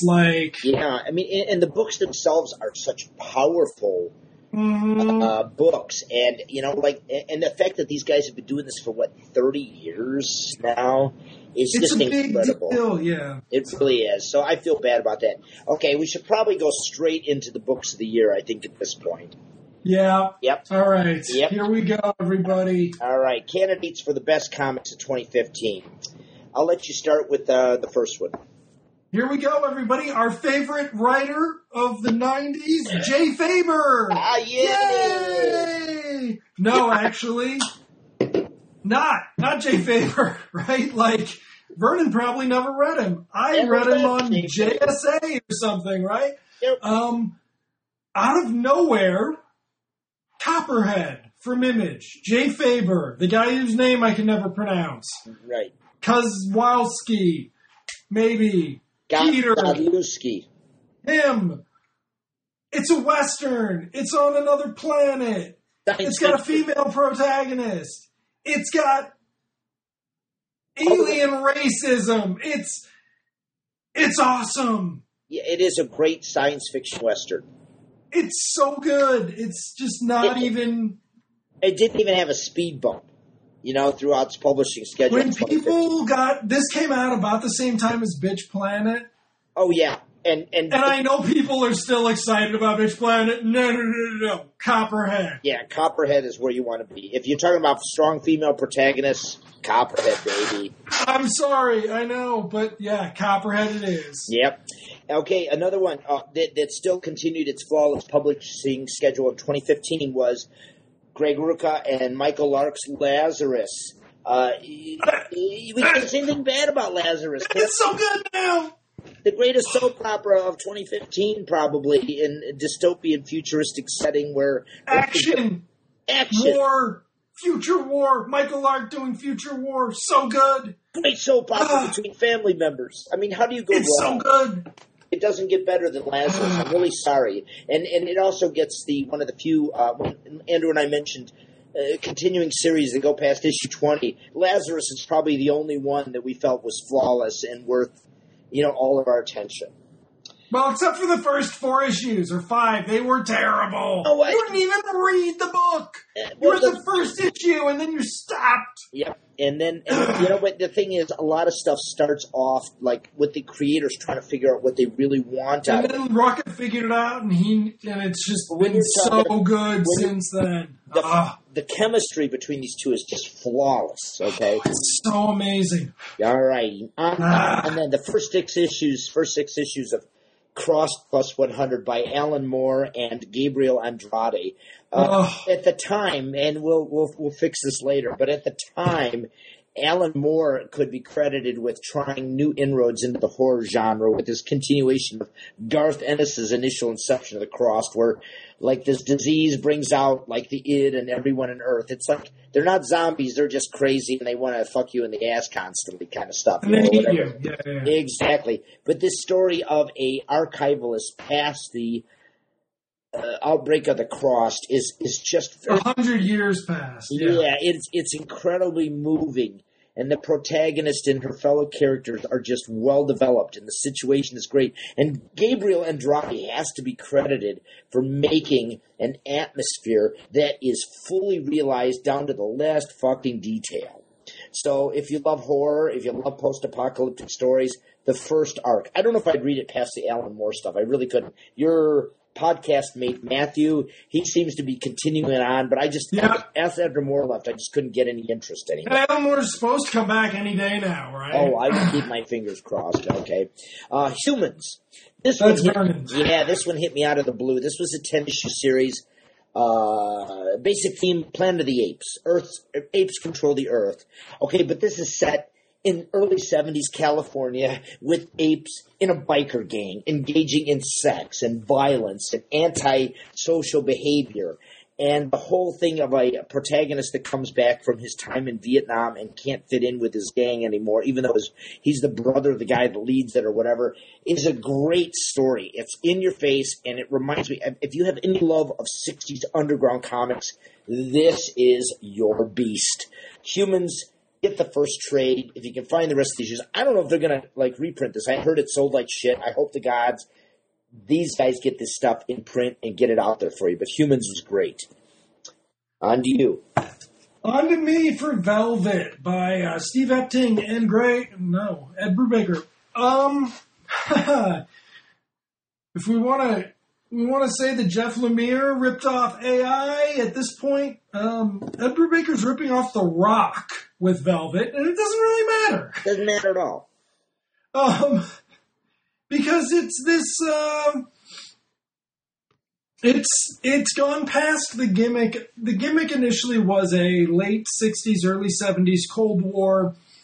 What happens when Peggy Carter, just through sexism, is stuck as a receptionist when she's in her 40s, and then she has to become a spy again. And the best spy that the kings the agency's ever had. Right. And Epting does this really good moody 70s art. It's really cool. It's unexpected because he and Brubaker did Captain America together, and they did these homages to 70s stories, but you never got even though it was the same setting, like literally down to the street fight in front of Brownstones with the Falcon and Iron Man, you never really, Epting was just being realistic. Yes. He was just realistically showing the Brownstones, He wasn't, it didn't have a retro vibe to it. Whereas with Velvet, it feels like this dank, dark, dreary Marvel 70s comic. It's freaking Tomb of Dracula. Yeah. It's Gene Colan. He's doing Marvel Gene Colan. Right. It's a really nice, it's only flaws. Steve takes a long time to get it out because he spends so much laborious time on the artwork. But the idea of the best agent of the British Secret Service being a female is a great story. And Brubaker and Epting are just doing a great job telling it. I wish it came out more often. It's going to have to end soon, but there you go. It's still one of the best of 2015. Big Man Plans. Oh, my God. How do we go with this? This was a very limited audience. Eric Powell, the guy from The Goon, and his collaborator, Tim Weish, I think I'm pronouncing his name, do this absolutely horrendous story of a midget that grows up in possibly the worst way with him and his sister separated at birth or younger kids.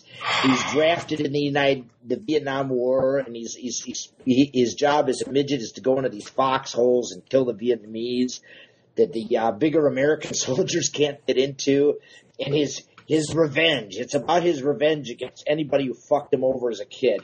It is dark. It is dank. It is gross. It is not for everybody. It is sexual. It is horrific, and it is just heavy. But good. And good. And when you want to talk about something that ends in a crazy way and it works, as we were talking about Sister Bambi. You can't really fault Big Man Plans because it gets very disturbing, but it never wasn't disturbing. It was that you didn't want it to be disturbing. You wanted it to be this sort of death-wishy vehicle for that short person from X-Men and Game of Thrones, right? Yeah. The guy's life you was living in hell. You wanted this to be Billy Barty's, kick-ass, kill everybody Rambo movie in the 90s, from Cannon in the 80s. It's actually like almost better than it is good. It's an important comic from Eric Powell. Right, but no one, not too many. No one read it. Nobody read it, and very few people could stomach it. It's pretty heavy, but it's great. Satellite Sam, one of the great. Satellite Sam, which should be coming back any day now, right? Really? Okay, this good. year. Matt Fraction, Howie Chaykin. This is the comic that Howard Chaykin was born to draw in his maturity as a comic artist, and Matt Fraction has a great story to tell. And the 15 issues of Satellite Sam. Is it 15? It was around there. Because there was 3 trades, I'm guessing. There's 3 trades. So, yeah, and Satellite Sam actually, it started great. Yep. And it got bumpy for a bit. A bit. There was like probably one issue of Howie Chaykin's art that looks like he was really pushing to get the deadline. And also the story. Don't let Fraction off the hook. No. It has its bumps. I think it was the second. I mean, I think we'll just say if there are 3 trades, it's the second trade. Yeah. Somewhere in the second trade, there are some problems. Right. But they pulled out of it, and for the final arc, oh man, it's so damn good. And you don't want to give spoilers. And you don't want to say this, and you don't say how it feels, but you really want to. But you know what? It's probably one of the most successful, complete, round series of the year. Because we want, that needs a hardcover. That needs an absolute edition. That is a comic in its entirety worth having in your collection, which you don't get a lot of those anymore. You right? really don't. And there is an omnibus edition available right now. Okay, because, I bought, the hell was that? The Absolute New Frontier, right? Right. There were some of us crazy bastards who bought that thing. Yep. Some of us bought Lost Girls by Alan Moore, right? Altogether, Satellite Sam, it's as close as you're going to get. To perfection in comics. It really is. It really is. The ending is superb. And not only that, but it leads to another story, too. You know? So... There's an omnibus, huh, Vernon? Okay. I'll send it to you and give you some cash. Anyway, Kaijumax, one of the most oddball stories of 2015. Xander Canyon, an indie creator out of many indie books, creates a unusual story about Japanese monster creatures that are incarcerated in a prison island, and it's a soap opera that reminds you a lot of what's that series on cable TV about men in prison? Oz. It's like Oz with Japanese movie monsters. And one of the things about Kaijumax is that it's actually popular. It is. It's fun. It is. I think the only really popular indie book we're going to talk about. Exactly. One of the few successes of 2015 in sales. And it's Image, right? No, it's Oni. Oni Press. Oni had Oni had a lot. Oni had 7 titles on our that were mentioned tonight's broadcast, and Xander Candy does a great job. Another one that was an indie book that didn't succeed sales wise, but was excellent was Minimum Wage. So many bad decisions by one of our favorite creators, Bob Fingerman, who does a story about an independent comic artist in New York City who's trying to solve both his career problems and his life partner problems. And it's just a fascinating story about a Jewish guy, but it's not overtly filled with Jewish humor, but it's got like this warmth that Jewish humor has. Yeah. And the various decisions he makes regarding the women he dates and sleeps with and all the different people he runs into professionally in the background of a New York / Brooklyn-y soap opera detail is probably one of the most heartfelt, realistic stories. It's like if Kevin Smith did a good version of Melrose Place, but for guys. Yeah. Exactly. It's Sex in the City for comic dorks and good. Very good. And just a quick shout out. Last issue of So Many Bad Decisions does have that story from Matt, who writes with me at comicsfondle.com. He wrote in for the fanfic and got it. And good for him. I think he got some sort of a prize, but he didn't know until I told him. I was like, dude, so many bad decisions. And he's like, what? And it was like 1 in the morning, and he was like, how do I get an issue right now? Yeah, Minimum Wage started out as kind of a cool, poppy humor book, not nearly as serious as the later 2 series that he's done. Well, I mean, even the first issue of this, the first series, I wasn't that impressed with it. And then the second issue, I was just like, holy shit. Yeah. And it's because, Fingerman, he works on his art, too. I mean, there's always something going on with it. And he's turning into a premier character cartoonist. If he would, I don't know. he ends it saying, buy the trade, tell your every 100 people to buy the trade twice, or there's no more there are no more bad decisions. He can't afford to publish it anymore at 4,000 copies. I wish he could figure out some way going digital, whatever. We'd subscribe to this. I wish I'd win the lottery so I could give Bob Fingerman $50,000. The Powerball people need to give Bob Fingerman a grant. But we've been talking a lot and about things staying in print and being like that. And Vernon and I haven't really bitched and moaned about digital comics and whatever for a while. But I can only hope that some of these books that have gone out of print and trade are at least available for purchase digitally.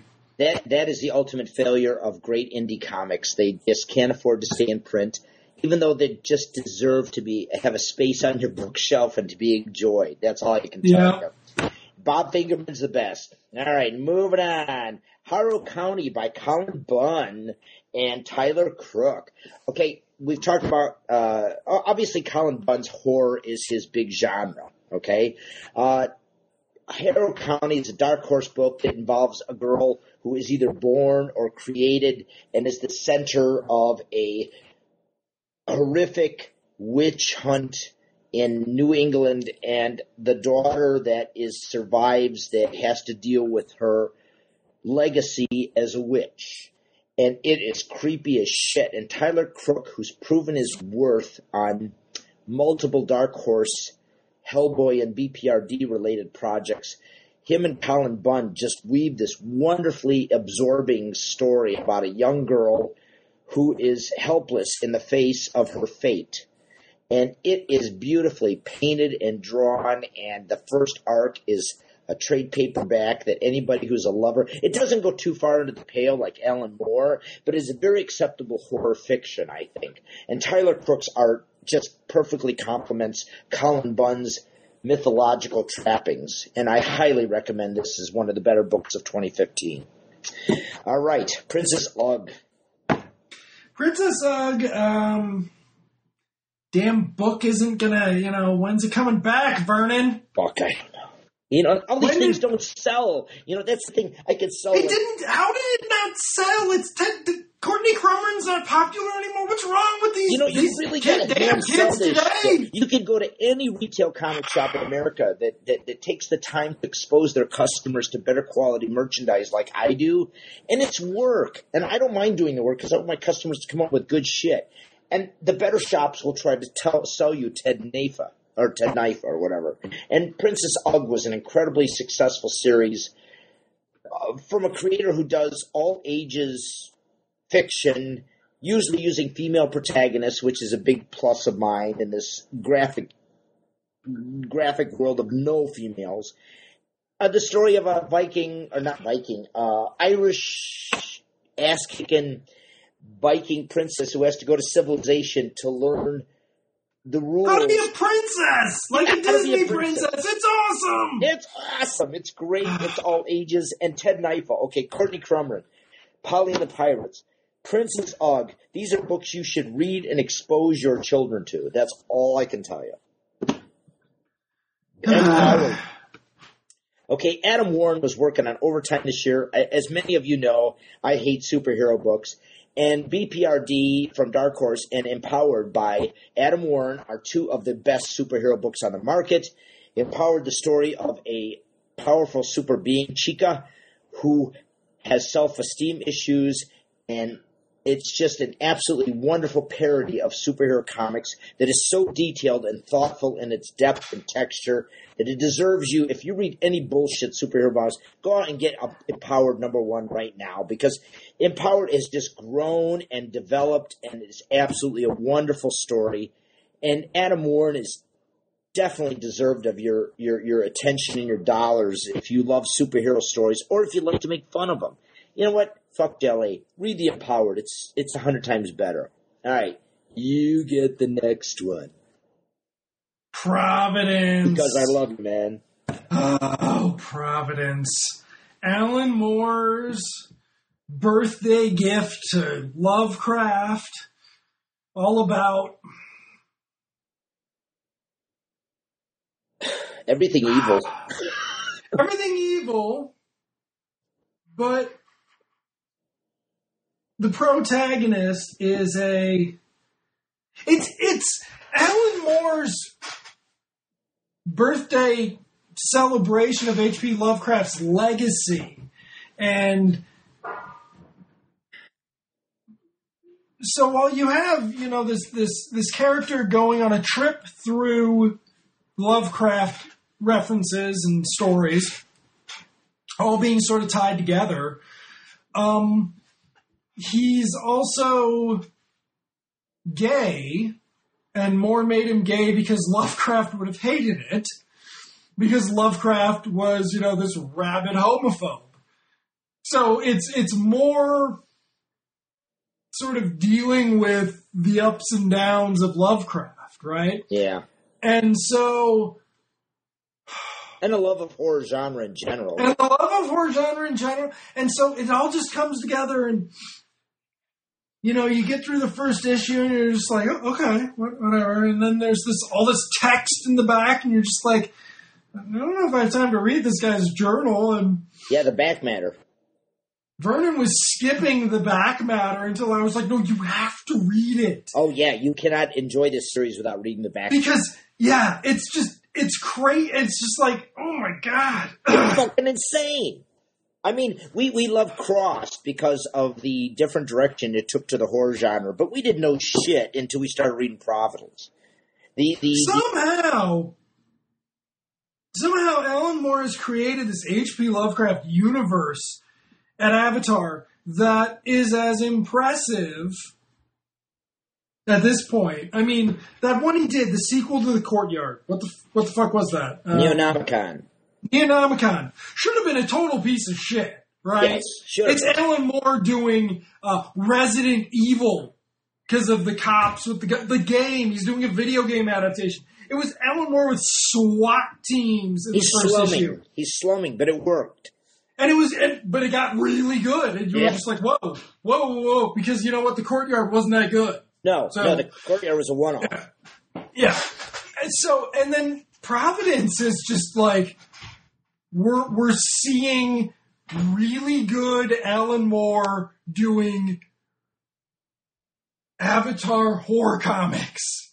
If you think of the promise of how great a comics writer that Alan Moore is, and he has reinvented the horror genre with Providence. There's no way to get around that. I have never read a scarier comic in my 54 years than Providence. And Jason Burrows, the artist, has to be complimented because he's in sync with this guy 100%. And I'm sure there's a fucking website that explains all the little visual details that aren't even explained or talked about or even worth your time. I mean, it's an insane amount of information that all adds up to probably one of the most unusual and upsetting experiences in comics.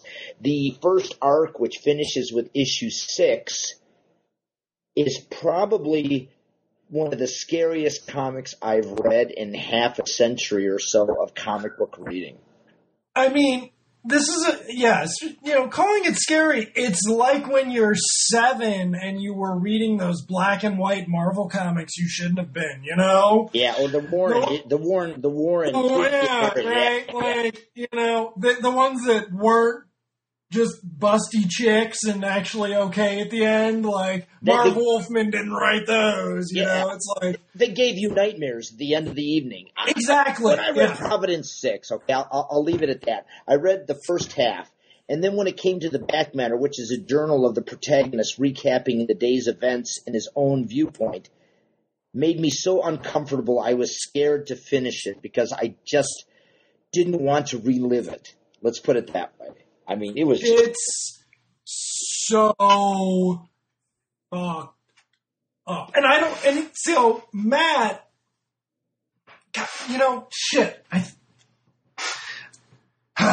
He actually tracks down the Lovecraft references, because each issue has a big, huge Lovecraft story reference, And it's just like, oh, this is the issue where we talk about this story. This is the issue where, the references to this story. And he's been tracking down the actual Lovecraft stories and reading them to figure out what's going on. Yeah. And I'm like, shit, I wish it's like, write me Cliff's Notes. Yeah. Because, someday, right, with the collection, however because it's Avatar, so they'll get there'll be a trade of those first 6 issues out. Oh, not even that. I'm just waiting for the Absolute Edition because it's Avatar, so they don't care about making us wait a year to get it from China. They don't care about charging us a fortune. And, these guys released a hardcover Fashion Beast. Nobody should have done that. Nope. So they're going to give us something good, and it's going to be worth it. Because the thing is this is actually Alan Moore giving a shit. Yes. It's undeniably probably the comic that has affected Andrew and I the most in 2015, and a lot of my customers. He's working. It's Promethea. He's working. Yes. And it works. It works. Yeah. And it's like he's built to this from, Neonomicon, no actual ambition, right? Right. Cross plus 100. It's Alan Moore writing for another creator. Yes. Garth Ennis owns Cross. This is Alan Moore writing Superman again, right? And then if you can handle the Cross, I almost feel guilty. During the Christmas season, this young, beautiful girl came in. She goes, "Do you have Providence?" And I go, "Yes, but it's pretty heavy stuff." And she goes, "Well, my brother wants to read it." And I'm like, "Well, I've got these issues in stock, and you can buy those. But if you're really not into it, you really shouldn't read it because it's the most people fucking comics I've ever seen. And you look like a really nice person, and I don't want you to get a bad reputation in my shop because you read this stuff, and you're going to think about me selling it to you after you read it. So please don't read it, and just give it to your brother for Christmas, for Christ's sakes." On the other hand, everybody, wouldn't it be awesome if Providence ended with the comic book guys selling the comic to people? And you bringing about the end of the world, Bernie. Oh, just put me on a horrible fate, will you? Yeah, that's it. This is it. All right. Because Alan Moore listens to the podcast. Though, I don't know if I told you this. What? Leah Moore retweeted me a couple weeks ago. No shit. What that is? Yeah, Leah Moore retweeted his me. daughter, all right. I know, dude. I was like, yeah. Yeah. Well, tell them to listen to the fucking podcast. Yeah. And Providence with the comic book dealer, bringing about the end of the world by selling the comic. Speaking of comic book dealers, Eltingville, Evan Dorkin, possibly one of the most acerbic, abrasive people that has went to comic book conventions and knows comic book collecting and fans intimately, wrote a 2-part series that finished in 2015 called the Eltingville Fan Club. 2 issues, and quite possibly the greatest self-examination of our hobby that has ever existed. The first issue, it talks about these guys who live in a small town and they all 4 of them belong to the Eltingville Fan Club. And it contains every stereotypical, horrific reference to being a fan geek you could ever imagine. The second issue follows them 5 or 10 years later when they all accidentally meet at San Diego Comic-Con. It is a self-examination of our hobby that is just limitless in its depraved, horrendous condemnation of all good things geek. And if you love humor, if you love to make fun of yourself, if you love to make fun of our geeky comic habit, buy fucking Eltingville Fan Club. I hear there's a Canadian, what was it, the animation studio, the government did a half-hour special. Watch that too. Good stuff. And there's a reference to it in the final issue. Yeah, that's good. All right, we're going to blow through our last couple here. Because I didn't read one of them. So I'm going to start with the New Deal, which I just read. New Deal is by Jonathan Case. A guy named Jonathan Case. Jonathan Case. It was published as a collection or as a trade from Dark Horse, but it's in 4 22-page chapters. So I bet they just didn't think they could do a series. It's all about these people in who work at the Plaza Hotel in the 30s. Yeah, just after the Depression, when the United States is starting to get out of the Depression. And it's real good. It feels like a... It feels like if somebody could do a modern... It's like if Downton Abbey were a comedy set at the Plaza made in the U.S. That's actually kind of what this is. Yeah. It's funny in a smart way. It touches on social issues. It's very aware and careful of what it does. And it's all very intentional because Case is clearly in love with this setting. There's movie stars. It's... The story of two employees, lower-end employees, at a high-end New Yorkish hotel in the 30s, and their meeting of a grifter that changed their lives is just an absolutely wonderful story. It's masterfully told by Jonathan Case, whose artwork is perfect. It's a great fucking read, and it's probably one of the best graphic novels in my collection right now, and I hope to see more of it. I hope it's successful enough that we get more. All right, and we're going to finish off our candidates for Best Comics of 2015 with another original graphic novel, this one by a guy named Jason Little, who's an independent guy who shows up every 3 or 4 years with a really important, nice, well-thought-out, and executed book. This one is called Borb, B-O-R-B, and it's about the adventures of a homeless man, his history, his tragic descent into madness, and by God, it really has black humor because I laughed at many selected incidents in it involving Borb. He calls himself Borb probably because he can't remember his real fucking name. He's mentally deranged, he's had a rough life, and he's homeless. And it is Jason Little's examination. It's done in a series of syndicated daily strips that all add up to a total finality. And it makes you cry. It makes you laugh. At the end of it, I wrote an email to Jason Little saying, thank you for this great work. I wrote out a check to the Chicago Coalition for the Homeless because I read this fucking book. And it is one of the most affecting graphic novels, and no one has heard of it. So please, for Christ's sakes, if you love comics, look up Borb by Jason Little. It is up there.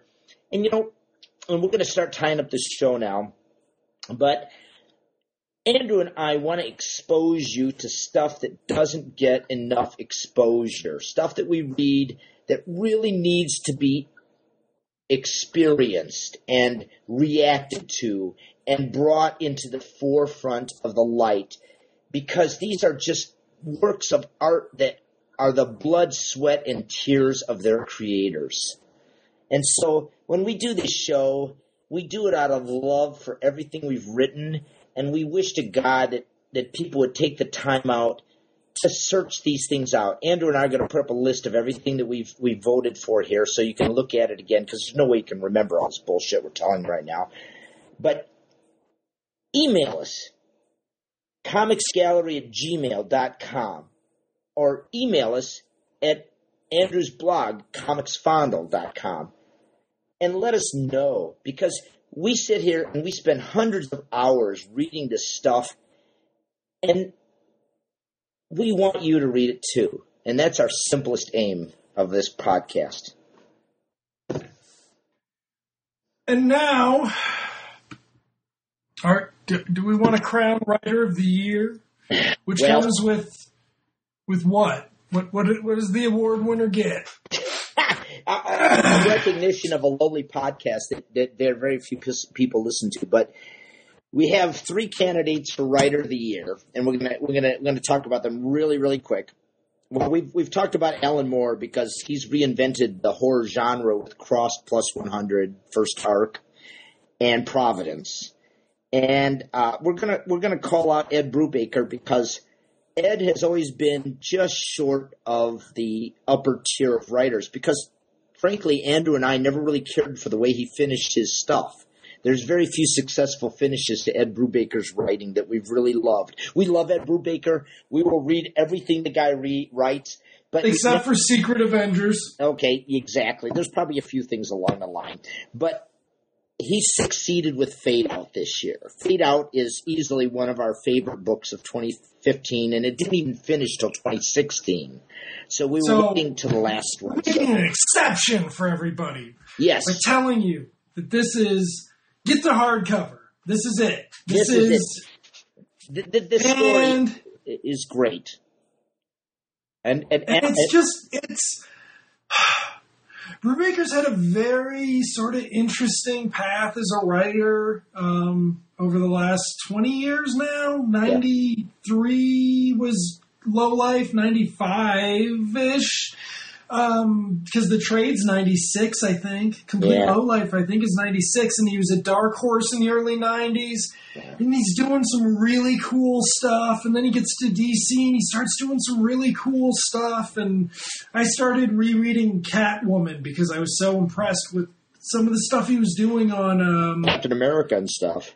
Well, Fade Out, actually, because I just started, But yeah, so we were looking forward to him going to Marvel and doing Captain America. And then he took over Daredevil. And Brubaker, he's always been on the edge, but never quite graduated to the must. Well, he's a must-read writer, but he's never graduated to like the Alan Moore level of writing. Even though Alan Moore has a huge body of writing, we feel bad because Ed Brubaker's worked for 20 years and has written a absolutely wonderful pantheon of great superheroes, but he's never escaped genre. You know what I mean? Right. And some of it has to do with him liking genre, right? And so with Fade Out, when he and Phillips have been working at this for a while. If this sort of film noir comes to comics applied to different supernatural stuff with Fatale, which had one of the most disappointing finishes, in a way.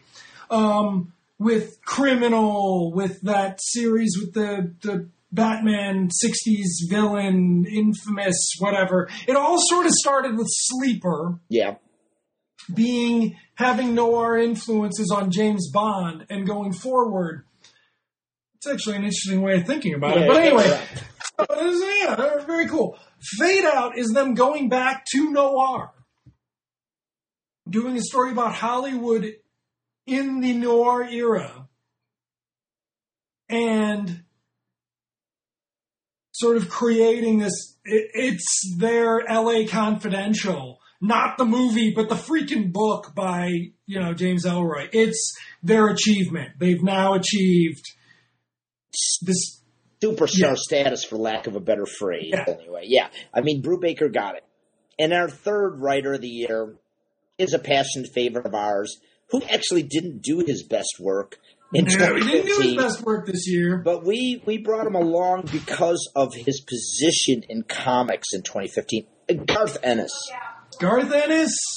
And some of his stuff that started at the end of the year is better than he's been for a while, and it's differenter than he's been for a while. Yeah. So, War Stories had its ups and downs. Dreaming Eagles, I haven't gotten to read yet. Where Monsters Dwell was really good, but this year I feel like War Stories was his biggest thing. Where Monsters Dwell was over the summer. War Stories was the year long, so it's kind of been a rough year because it's a very rocky book. We have to credit Garth Ennis for possibly writing some of the best. Okay, Train Called Love from Dynamite. Code Crew from Avatar, War Stories from Avatar, Johnny Red from Titan, Dreaming Eagles from Titan or Boom, I forget, or Aftershock, I think it's called now, a new company, and Where Monsters Dwell from Marvel. Garth Ennis has the unusual position of writing non-commercial stuff that he's really in love with. Yeah. And he doesn't write hits, but he writes simply the most wonderful B stories ever. He gets that because he's not exactly B, because Gishler does B movies, right? Yes. Ennis does B movies with A-level production. A high-level concept. Yeah. Like when he did that space one that wasn't any good, that's why it was pissy, because it wasn't any good. It should have been good.